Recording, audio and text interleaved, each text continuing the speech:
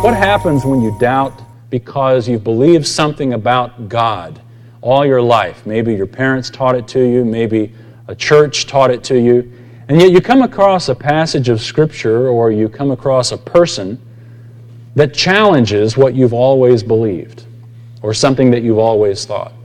Or maybe there is something that is true, and yet you see somebody who has taught you that truth, and yet in their life, all of a sudden, something blows apart and something happens in their life where they go down the moral tubes, and you're left with your hero now fallen off the white horse, and you begin to doubt, well, I wonder if it didn't work for them, is it really even true at all? What does God have to say to those of us when we doubt the most basic things about what we believe? I'd like for you to look with me at the book of Matthew, chapter 3. Today we're going to look at a guy who knew Jesus, who preached Jesus, and then who doubted Jesus. John the Baptist had an extraordinary life from the very beginning. In fact, even before the beginning, if you're familiar with how his parents were told that he was going to come into being, this couple that was old and kind of like Abraham and Sarah, they were past the age of childbearing, and yet God says to Zechariah, He said, you are going to have a son, and he is going to be the one who's going to be the forerunner of the Messiah. In fact, he's going to be filled with the Holy Spirit from his mother's womb. And we see that when Mary, the mother of Jesus, comes into John the Baptist's mother's presence. John the Baptist leaps in his mother's womb for joy. John the Baptist, even before he's born, is rejoicing at Jesus Christ. And then after he's born, being the son of a priest, he would have been expected to be a priest and to minister in the temple. And yet, here in Matthew 3, when we're introduced to John's ministry, you see John doing anything but what the established norm would have expected of him.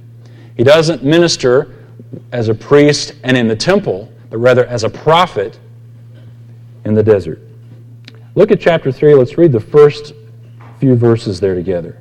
Now in those days John the Baptist came, preaching in the wilderness of Judea, saying, Repent, for the kingdom of heaven is at hand. For this is the one referred to by Isaiah the prophet, saying, The voice of the one crying in the wilderness, Make ready the way of the Lord, make his paths straight.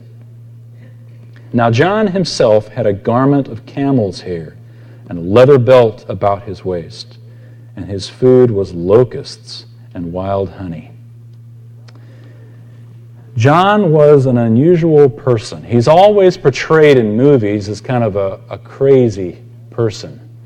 He's always kind of a hairy, wild guy, a lot like Mike Martin looks. Mike is with us here today. And Mike probably sounds a lot like... Mike, are you in here? What do you do? Just say good morning and then leave? Oh, there he is. Okay. Tell us to repent in a real loud, deep voice. You see? He's the guy that could do it. When you think about a John the Baptist, or you think about an Elijah of old, Mike comes to mind always to me.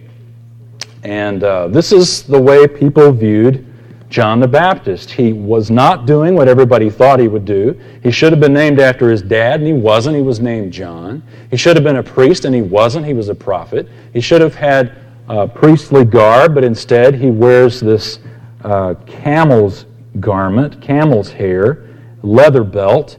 He should have eaten the choicest meat in Israel, which was the food that the priests ate left over from the sacrifice. And instead, look what John gets, locusts and wild honey. John was outside of the established norm because he was introducing something outside of the established norm.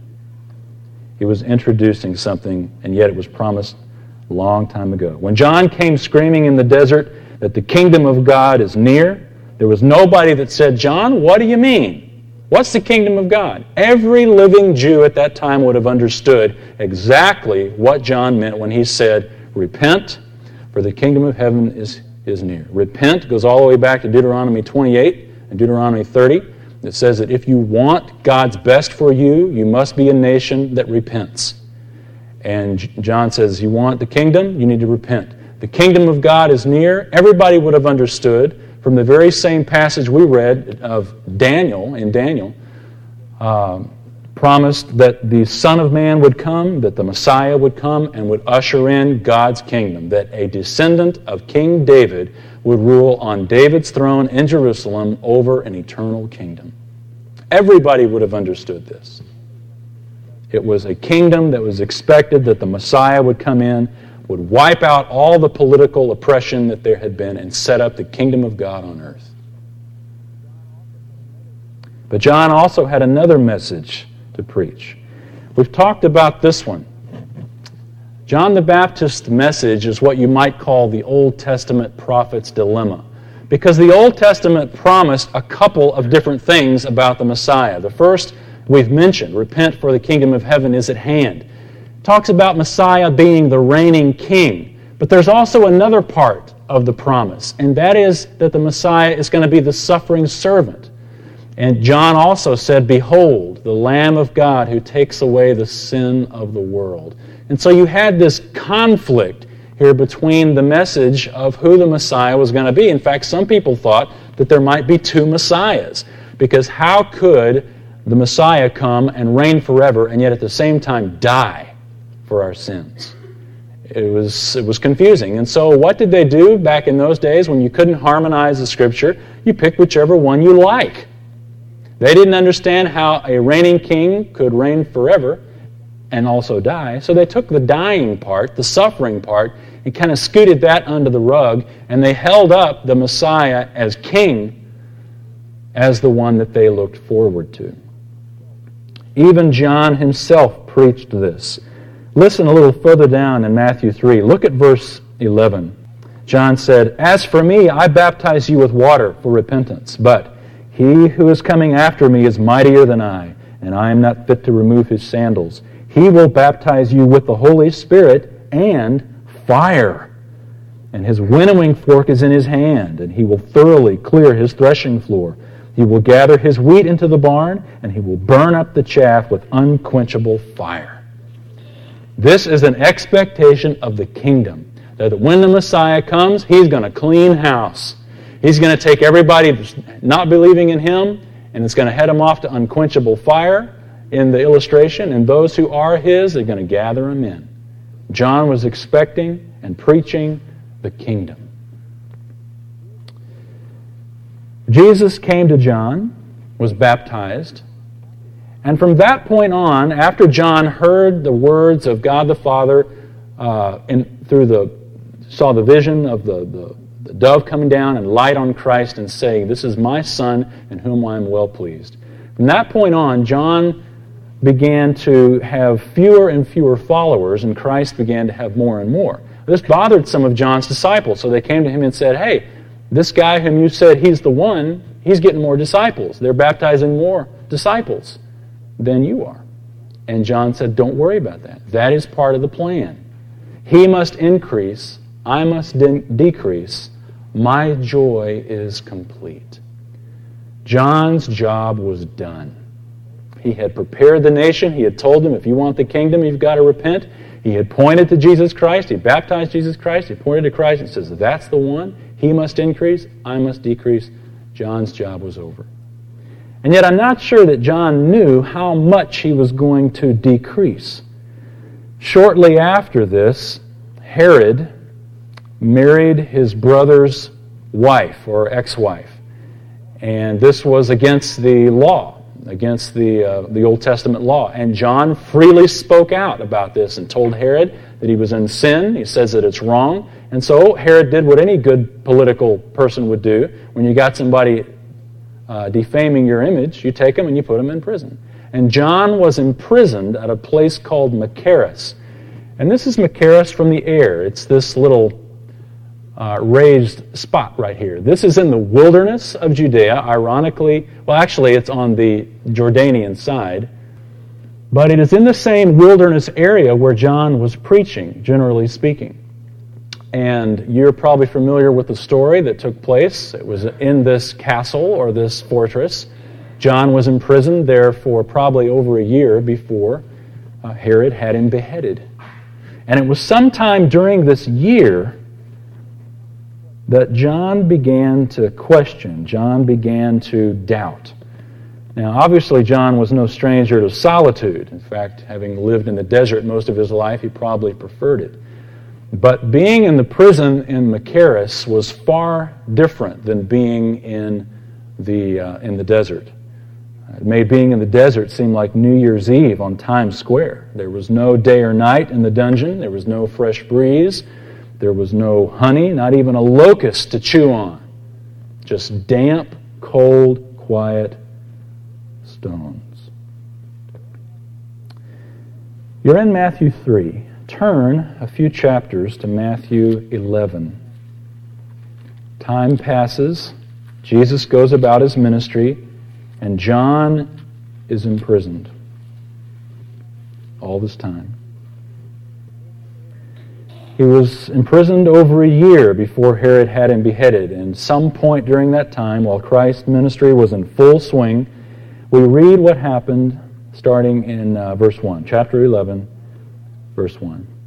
Now when verse 2, When John in prison heard the works of Christ, he sent word by his disciples and said to him, "Are you the expected one, or shall we look for someone else?" Isn't that phenomenal?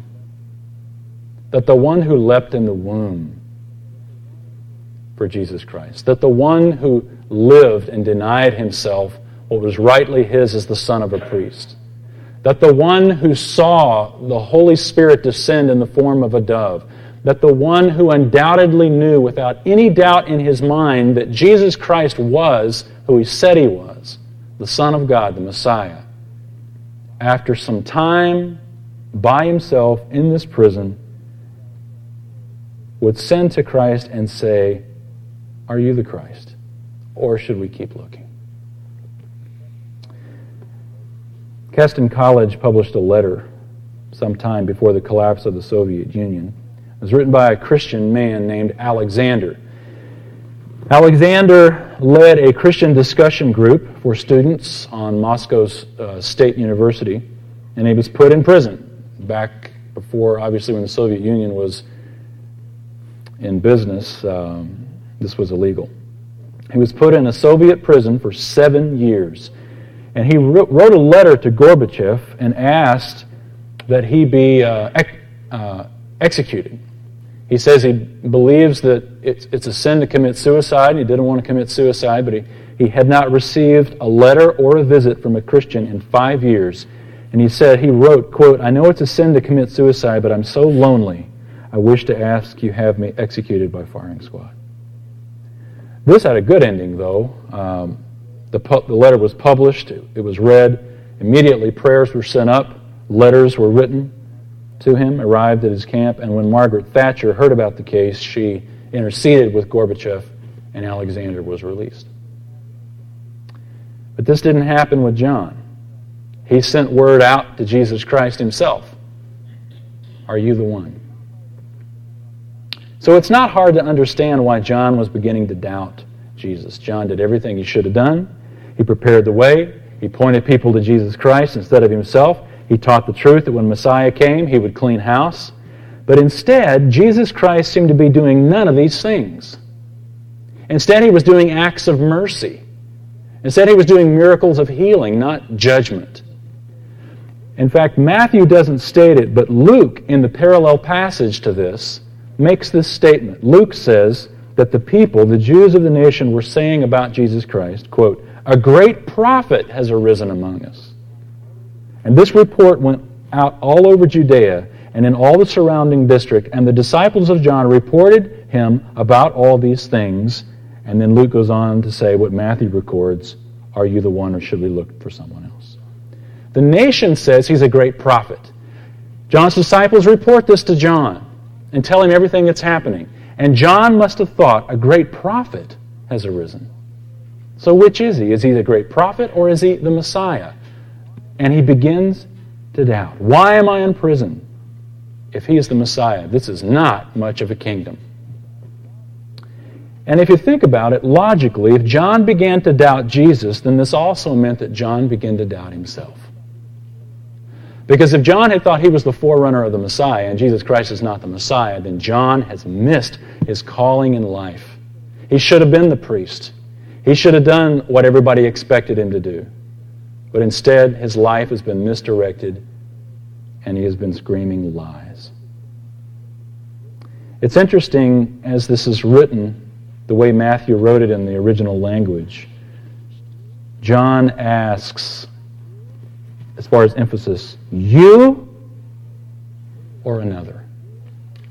Literally, it's written, you are the coming one, or another should we wait for? The emphasis is very heavy. Is it you or is it another? I read about a guy up in Pennsylvania some years ago who tried to sue God. His name was Donald Drusky. He blamed God for failing to bring justice against a former employer that Drusky had.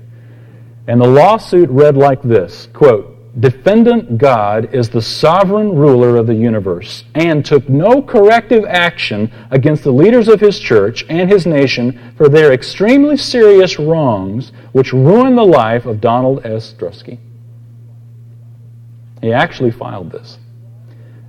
What did Drusky want from God? Drusky wanted God to make him young again, to make him a great guitar player, to resurrect his mom and his pet pigeon. Figured if he wins a lawsuit, this is what he wants from God. And Drusky said that according to the federal rules of civil procedure, if God doesn't show up in court, God loses by default. Well, the district judge threw the case out, of course. But this is the kind of mindset that we have when we have false expectations. This guy expected that God was going to do exactly what this guy thought God should do. And when God didn't do it, Drusky wants to sue God. There's something wrong with God rather than with Drusky. The guy's a good example of our first principle that we see very clearly from the life of John here. That is, that doubt can be caused by unrealistic expectations. You got unrealistic expectations about God, about the Word of God, about what it teaches? If you've got unrealistic expectations about God, when that doesn't happen, you're going to begin to doubt what you believe. John struggled with his own sermon. How can the Messiah die for sins and also bring in the kingdom? Nobody understood how this could be harmonized prior to Jesus Christ being resurrected. Jesus Christ can die for our sins, be resurrected, and then reign as Messiah forever. Well, that makes sense to us, but nobody in Jesus' day understood it. Remember when Jesus told his disciples, he began to teach them up there at Caesarea Philippi? Peter told Jesus, "You're the Christ, Son of the living God." Jesus says, "Peter, you got it." And then he began to teach them, "And now the Son of Man must die." What did Peter do? Say, no. Took Jesus aside. Said, let me set you straight on this. I've read Daniel, Jesus. You're not supposed to die. You're supposed to reign forever over the kingdom. Peter rebukes Jesus and says you're not supposed to die. Nobody expected it. And even after Jesus did die and then rose from the dead, yet the disciples didn't know yet, Jesus walking along the road to Emmaus with a couple of disciples, and the disciples didn't know that it was Jesus walking with them. He says, "What's on your mind?" And he says, "Well, you're the only one who haven't heard." And he went on to tell them, he says, Jesus of Nazareth was a mighty prophet. Calls him just a prophet. He says, we were expecting that he would redeem Israel. And Jesus rebukes them and says, don't you understand from the Scriptures that the Christ first had to suffer and then enter his glory? See, nobody understood it, even though the Old Testament clearly taught both. Nobody could harmonize that till after the resurrection. John couldn't, Peter didn't, the disciples didn't, nobody, it didn't click with anybody. And I think for you and me, we tend to do the same thing in our lives today when there are parts of the Scripture that we don't understand or parts of it that we don't like or that we can't harmonize. We'll take the parts we do like and we'll live by those, and the parts we don't like, we'll push under the rug. And we will ignore the cross, that this life requires us to be faithful, requires us to suffer for Jesus Christ. And if there is suffering, we think, well, that can't be God's will. And so we'll head off the track and head in the direction that we think is God's will for us that doesn't involve any pain at all. And when it doesn't happen that way, we doubt what we believe is true. One woman wrote to J. Vernon McGee and said this: "Our preacher says that on Easter Jesus simply fainted on the cross, that he didn't die, that the disciples nursed him back to health. What do you think?" J. Vernon McGee wrote her back and said, "Dear sister, beat your preacher with a leather whip for 39 heavy strokes. Nail him to a cross. Hang him in the sun for 6 hours. Run a spear through his side. Embalm him. Put him in an airless tomb for 3 days, and then see what happens."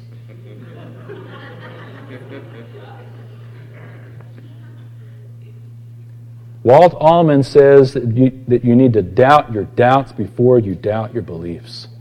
If the Word of God says something, doubt your doubts before you're going to doubt your beliefs. But we're quicker to believe our doubts many times. Why? Because we have unrealistic expectations. How did Jesus respond to John's doubts? How did Jesus basically strengthen John's faith in light of his doubting? It's key, because it's how you and I can have our faith strengthened when we doubt. Look back, Matthew 11, verse 4. Jesus answered, answering those disciples whom John sent. Jesus answered and said to them, "Go and report to John what you hear and see. The blind receive sight, and the lame walk, the lepers are cleansed, and the deaf hear, and the dead are raised up, and the poor have the gospel preached to them." What kind of answer is that? I think John just wanted a yes or no, right? But instead, what does Jesus do? Jesus reminds John of the Scriptures. He is basically paraphrasing what Isaiah wrote in Isaiah 35. Isaiah 35, verse 5. Just look at the screen. Then the eyes of the blind will be opened. The ears of the deaf will be unstopped. Then the lame will leap like a deer. That is in the context of what's going to happen when the Messiah comes. And John the Baptist, being very familiar with Isaiah, because Isaiah spoke of John, would have clearly understood Jesus is taking him to the Scriptures and saying, don't doubt. Remember what the Scripture said. Exactly what the Messiah was prophesied to do, I am doing.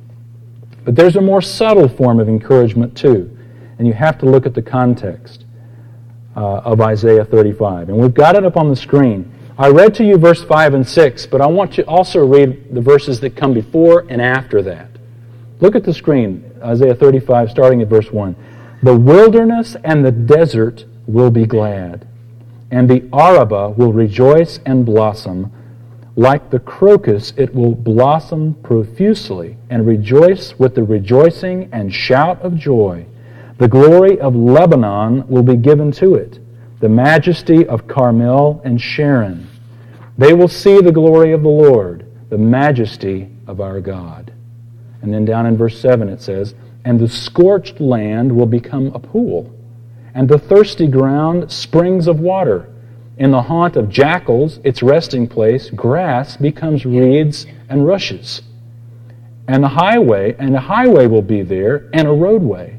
And it will be called the highway of holiness. The unclean will not travel on it, but it will be for him who walks that way, and fools will not wander on it." How is that significant? Well, remember where John the Baptist preached in the wilderness.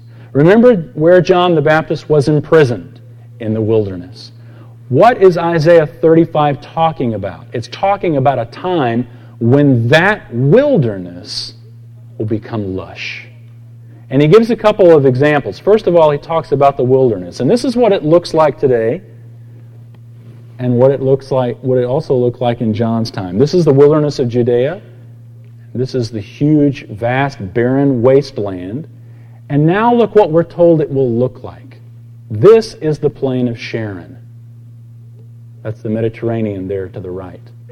The next one shows Mount Carmel. And notice the contrast. John would have been very familiar with these places, very familiar with these images. And what Jesus is saying is, look, yes, now, John, you are in prison in the wilderness. But one day, this wilderness, when the kingdom comes, is going to look like this. It's going to be lush. Now you are in, literally, the wilderness of doubt. But one day, it's going to be lush. Jesus was using even the geography of that day to encourage John to hang in there and to not lose heart. You see, if responded to correctly, doubt can be a catalyst for a stronger faith. If you take it to the Word of God. Henry Drummond said, we are born questioners. Every child is full of every kind of question about everything that moves and shines and changes in the little world in which it lives. That is the incipient doubt in the nature of man. Respect doubt for its origin. It is an inevitable thing. It is not a thing to be crushed. It is a part of man as God made him. Doubt is the prelude of knowledge. Just this last week, one of my daughters, we were driving across Lake Louisville. She asked me, she says, Daddy, how do we know that God is real and not just something that man made up? Whew. How would you answer? I had to think about it before I answered her. I think what Drummond said is right. Even in the context of a child that's been brought up that has never been a day she hadn't heard the gospel, there's this natural part of her that says, you know what? How do I know this is real? I think your attitude is important. Are you doubting God with contempt, or are you doubting, seeking to really know the truth? Are you questioning in order to be confirmed of what you know? Or are you questioning in order to blow it out of the water? I think that's where a healthy doubt and an unhealthy doubt exist. Brother Lawrence said that when we are in doubt, God will never fail to give light when we have no other plan than to please Him and to act in love for Him. And if you think about it logically, if the whole purpose of our trials is to test our faith, that faith is going to be tested. And when what we believe gets tested, how can there not be, at times, doubt? But how you treat that doubt, if you go right back to the Scripture and let that confirm your belief, just as Jesus took John back to the source and said, don't doubt, but rather remember what the Word of God says. Jesus' baby brother, Jude, had this to say in his letter, chapter 1, Jude 1. He said, have mercy on some who are doubting. Interesting. Jude was a doubter all the life of Christ until the resurrection. Have mercy on some who are doubting. Undoubtedly, Jesus had mercy on him, on Jude, and on James and the other brothers. To have mercy is to show kindness or concern. Jesus didn't slam John for expressing his doubts, but he strengthened his faith by affirming him from the Scriptures that Jesus was who he said he was. In fact, we won't read it, but Matthew goes on to say that in front of the crowd, Jesus commends John rather than saying you shouldn't be like him. But one thing that Jesus does say, after he answered those who came to him, he answered them and said, tell John, here's what's happening. Remember Isaiah 35. He said in verse 6, Matthew 11, and blessed is he who keeps from stumbling over me. What he meant by that was simply this, and it's a challenge to us too, because you and I, like John, have a limited perspective of God's infinite plan. We can see here and now, but we can't see how here and now works itself out in God's infinite plan. We've got His promises, but we don't have a picture of how those promises come to be fulfilled totally in our lives. We've got to trust Him. Rather than stumble over Christ's methods, We trust Christ and His methods. This is what Jesus means. Blessed is he who keeps from stumbling over me. I may not be doing what you think I should be doing, but I am God, and you're going to have to trust me. The benefit of the doubt is that if you respond to it correctly, it will actually strengthen your faith. So use doubt as a means, as a fuel to take you back to the Word of God, and there drink deeply in truth and doubt your doubts before you doubt your faith. Let's pray. Lord, how encouraging it is for each of us today to see a great man like John the Baptist struggle with what we struggle with. To be absolutely sure without any doubt in our minds that you are God, and yet at the same time, when we look at our circumstances, when we look at the criticism of the world, there are times, Lord, honestly, that we need affirmation of what we believe. And I pray that in those times, in those vulnerable times, that we would not respond like Eve in the garden and allow the devil to take us away from God's Word to where we have to lean on our own understanding. But instead, Lord, we would read your Word. We would seek your Word, that our doubts may be diminished and our faith may be increased. Lord, I pray for any who are here today who are doubting the very fundamental things they believe. Lord, that you take them to your Word and there encourage them that in spite of their circumstances, they can believe what they believe. We pray in Jesus' name. Amen. Lord bless you.